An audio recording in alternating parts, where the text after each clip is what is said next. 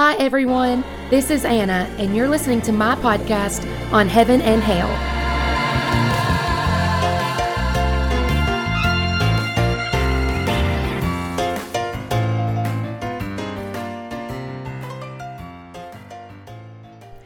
One of my absolute favorite things to talk about when it comes to Bible study is perspective. I think praying when we study the Bible is so important. I think having a plan for studying the Bible is so important. I think having patience and just working through the process of studying the Bible is so important. But we've got to have perspective. And so the best way that I can think to describe this, I actually learned from one of my favorite books, which is Women of the Word by Jen Wilkins. But she talks about perspective when you're reading the Bible, and she gives two different examples. She says, imagine that you're taking a road trip and you're driving across the United States in your car. You're going to see so many different things, and you're going to be able to stop in each different state or in the different towns, and you get to see all the local sites. But if you were flying cross country, you would see a very different view. You would see a bird's eye view, and you might not get to stop and see, all the local things. You might not get to stop and see what makes each town or each city unique, but you get to see how they're all connected. And both of these perspectives are so important when we study the Bible. We need to be able to stop in at each book, each chapter, and see what makes it unique and see what makes it important and see all of those little details. But we also need to be able to see how they're all connected. We need to be able to have a bird's eye view. And so that's why we can't ever just take one verse or one scripture and gather meaning from that verse or that scripture by itself. We have to see how it's connected to every other scripture and to just the whole Bible. And so that can seem like a really daunting task. And you might be thinking, well, Anna, you've said before that we don't want to overwhelm ourselves with quantity when we read. And that's true. But just doing a little research and just having a little background information goes such a long way when you're reading the Bible.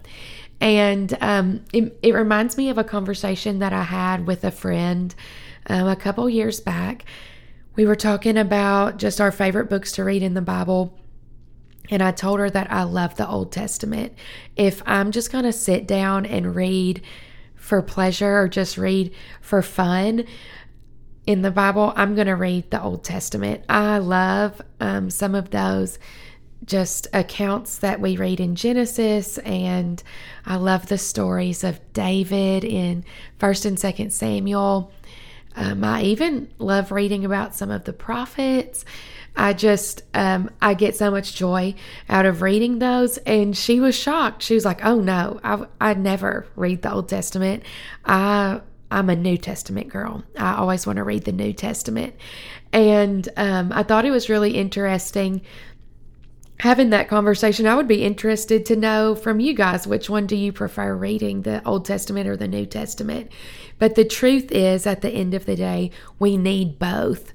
Both the Old Testament and the New Testament are so important to understanding God's plan for His people, God's plan for His church, and it gives us the whole picture. We need the whole Bible to get the whole picture. Who would have thought? But maybe you're new to studying the Bible, or maybe you've read some things that just don't make sense. If you read the New Testament without reading the Old Testament or without any background knowledge from the Old Testament, there are going to be things in the New Testament that make absolutely no sense. But if you read just the Old Testament, there's going to be things that you may think, hey, this really isn't applicable to us today, or how does this fit in with culture today or with the church today. And so you're going to be left with a lot of questions if you're just going off the Old Testament. We need both. And so that's why perspective is so important, because just pulling one verse out of the Bible and looking at what it means, that's going to lead us to believe things that are not true about God and about His plan for us. And so I have a couple of examples that I want to look at today.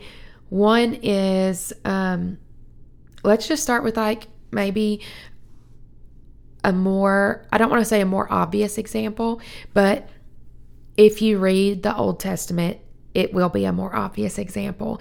If you look at the books of the law, let's like Leviticus, there are whole chapters in Leviticus that talk about animal sacrifices. Well, we don't make animal sacrifices today. We don't have to kill an animal and take it to the temple to like pay for our sins. But they did back then. And there are some really, really detailed verses. Let's see if I can find one for us really quickly.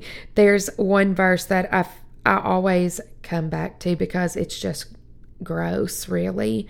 All right, here it is, Leviticus 13:3. And the priest shall examine the diseased area on the skin of his body, and if the hair in the diseased area has turned white and the disease appears to be deeper than the skin of his body, it is a case of leprous disease. When the priest has examined him, he shall pronounce him unclean. Oh my goodness, when I have read, I actually really enjoy reading Leviticus, but there's a few sections that like this and I'm like, ugh, I can't deal. And it's these sections that I'm tempted to skip over because I'm like, this has nothing to do with me. I don't plan on catching leprosy, and also we don't have to go through these like procedures and whatnot for cleanliness anymore.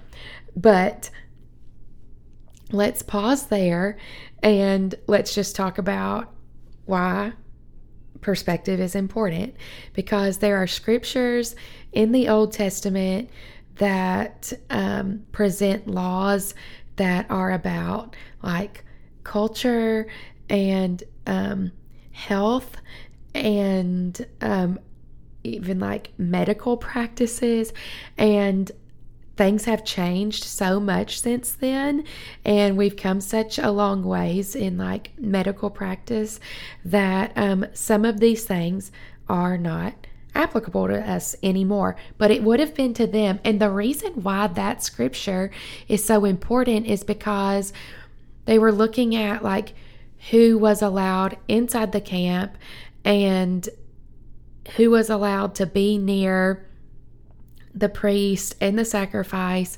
because I'm really like scaling it way back here, but anyone who entered into the temple, anyone who was going to make a sacrifice had to be clean, because they were entering into a holy place. And if any unclean thing entered, like the priest, when he entered, if he was unclean, he would die because he was coming into the presence of the Lord.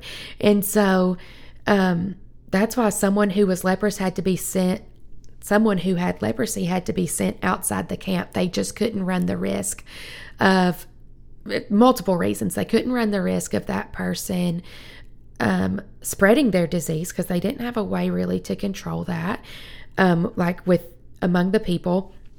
I'm getting way deeper into this whole thing than I meant to, but also they couldn't risk any of those things that were going into the temple, into the holy place, becoming unclean. Okay, so all of that to say, we don't just pull out a random scripture. But here's my second example of how perspective helps us. I just got done studying the book of Hebrews with my Tuesday night Bible study group here that meets at my house, and such a great book. Hebrews 11, the Hall of Faith, just really inspirational, really encouraging. But there are some other things in Hebrews that are really tough to understand, and one reason for that is because the book of Hebrews was written to Jewish Christians. And so it was written to this group of people who had their entire lives, and for generations upon generations, their families' entire lives had followed the law, that law that I was just talking about from the book of Leviticus. They had gone through all of these rituals, if you will, but they had like this checklist of all these things that they had to do to cover their sins. And then Jesus comes, he does the work on the cross, and he tells them that they've been delivered from the law, that he fulfilled everything that the law had set up, and that they no longer had to do all of these things. And so basically, these people who were Jewish, who had decided to follow Jesus, Jewish Christians, they were turning their back on everything that they had been taught, every tradition, everything that they had been taught, they were turning their back on it. And now they're going through all of this persecution, and they're wanting to turn back, and they're wanting to go back to what they had believed. So this book was written to a people who their confidence was in the things that they could see, the things that they could do to make them righteous, to make them right before God. And when Jesus came, he was telling them to have faith in what they could not see. And that's why that chapter, Hebrews 11, is so important, and was so important to them too, because it gives all of these examples of all of these people who they would have studied, who they would have known from the Old Testament. And it talks about how their lives were so much more than just making those animal sacrifices, than all of those laws that they followed, but how they had a faith in something that they could not see, and something they never would see, and how they had a belief in a promise that even when all of those people, when they died, they still would not have seen that promise come to pass, but they had faith. And so the author of Hebrews is calling on the Jewish Christians, when he wrote this, to have faith in something they could not see, because their whole life they had had faith in what they could see and what they could do. And so now that we know that, now that we have that background information on Hebrews and on who it was written to, it has so much more meaning, but it also teaches us something about ourselves, and that's that we have to do that same thing that those Jewish Christians had to do, and we have to examine ourselves and say, do we have faith just in what we can see and what we can do to make ourselves righteous, or do we have faith in what Jesus did on the cross, in the things that are not visible, in the things that we cannot see, and do we have faith that that is what can bring us to a right standing with God, the finished work that Jesus completed there at Calvary? It really gives a whole new meaning to Hebrews 11:1, this verse that many of us may be familiar with. Now faith is the assurance of things hoped for, the conviction of things not seen. For by it the people of old received their commendation. I'm going to read it in another version. KJV says, now faith is the substance of things hoped for, the evidence of things not seen. For by it the elders obtained a good report. It gives a whole new meaning to faith, believing in the things that we can't see. When we think about where God's people came from, that they believed only in what they could see. And man, that's just so convicting to me too, because if I'm not careful, I will fall right into the same boat that those Jewish Christians were in, and I will believe that my righteousness comes from what I can do to make myself right before God. And in that way, I'm not having faith in what Jesus did. I'm going back to, that's legalism. I'm going back to believing that a law, that what I can do can save me. And so that's just a great place to check my faith. I want to wrap up our discussion here on perspective with this last verse. that I'm going to read from Hebrews. And I want to just recap really quickly that the Bible, we can look at it book by book and we can take in all of those details, or we can look at it from a bird's eye view, and we need both to see how it's all connected and how it all points to Jesus. And so when we do that, we find out they were not really that much different from those who were in the Old Testament, from the church in the New Testament, and even today, because we have faith in those things that are not visible, and we're also believing for a promise. And so this is Hebrews 11:13 says, "These all died in faith, not having received the promises, but having seen them far off, and were persuaded of them, and embraced them, and confessed that they were strangers and pilgrims on the earth." Guys, we have seen the promise in Jesus and what he did on Calvary for us, but there is another promise. And so faith is that link between the rest that we receive here when we stop striving and we believe in the work that Jesus did at Calvary. And it's the link between that and the rest that we're going to receive when we get to heaven. And so in that way, we're just like those pilgrims that it's talking about. We're just like those men and women of faith, those men and women of old, because they knew that they were strangers and pilgrims on the earth. And hey, so are we. And I'm looking forward to seeing all of them when I get to heaven. But most of all, I'm looking forward to seeing Jesus. And I bet he's going to give me a lot of perspective on things that I did not understand here on earth. All right, everyone. Thank you so much for joining me on my podcast today. To wrap this thing up, I want you to repeat after me. Say, I am a Bible reader. I can understand God's Word. And I will be changed by what I learn. Hey guys, you're going to change so much more than just your own life. By understanding God's Word, you're going to change your family, your community, and this world. Thank you for joining me, and I'll see you again soon.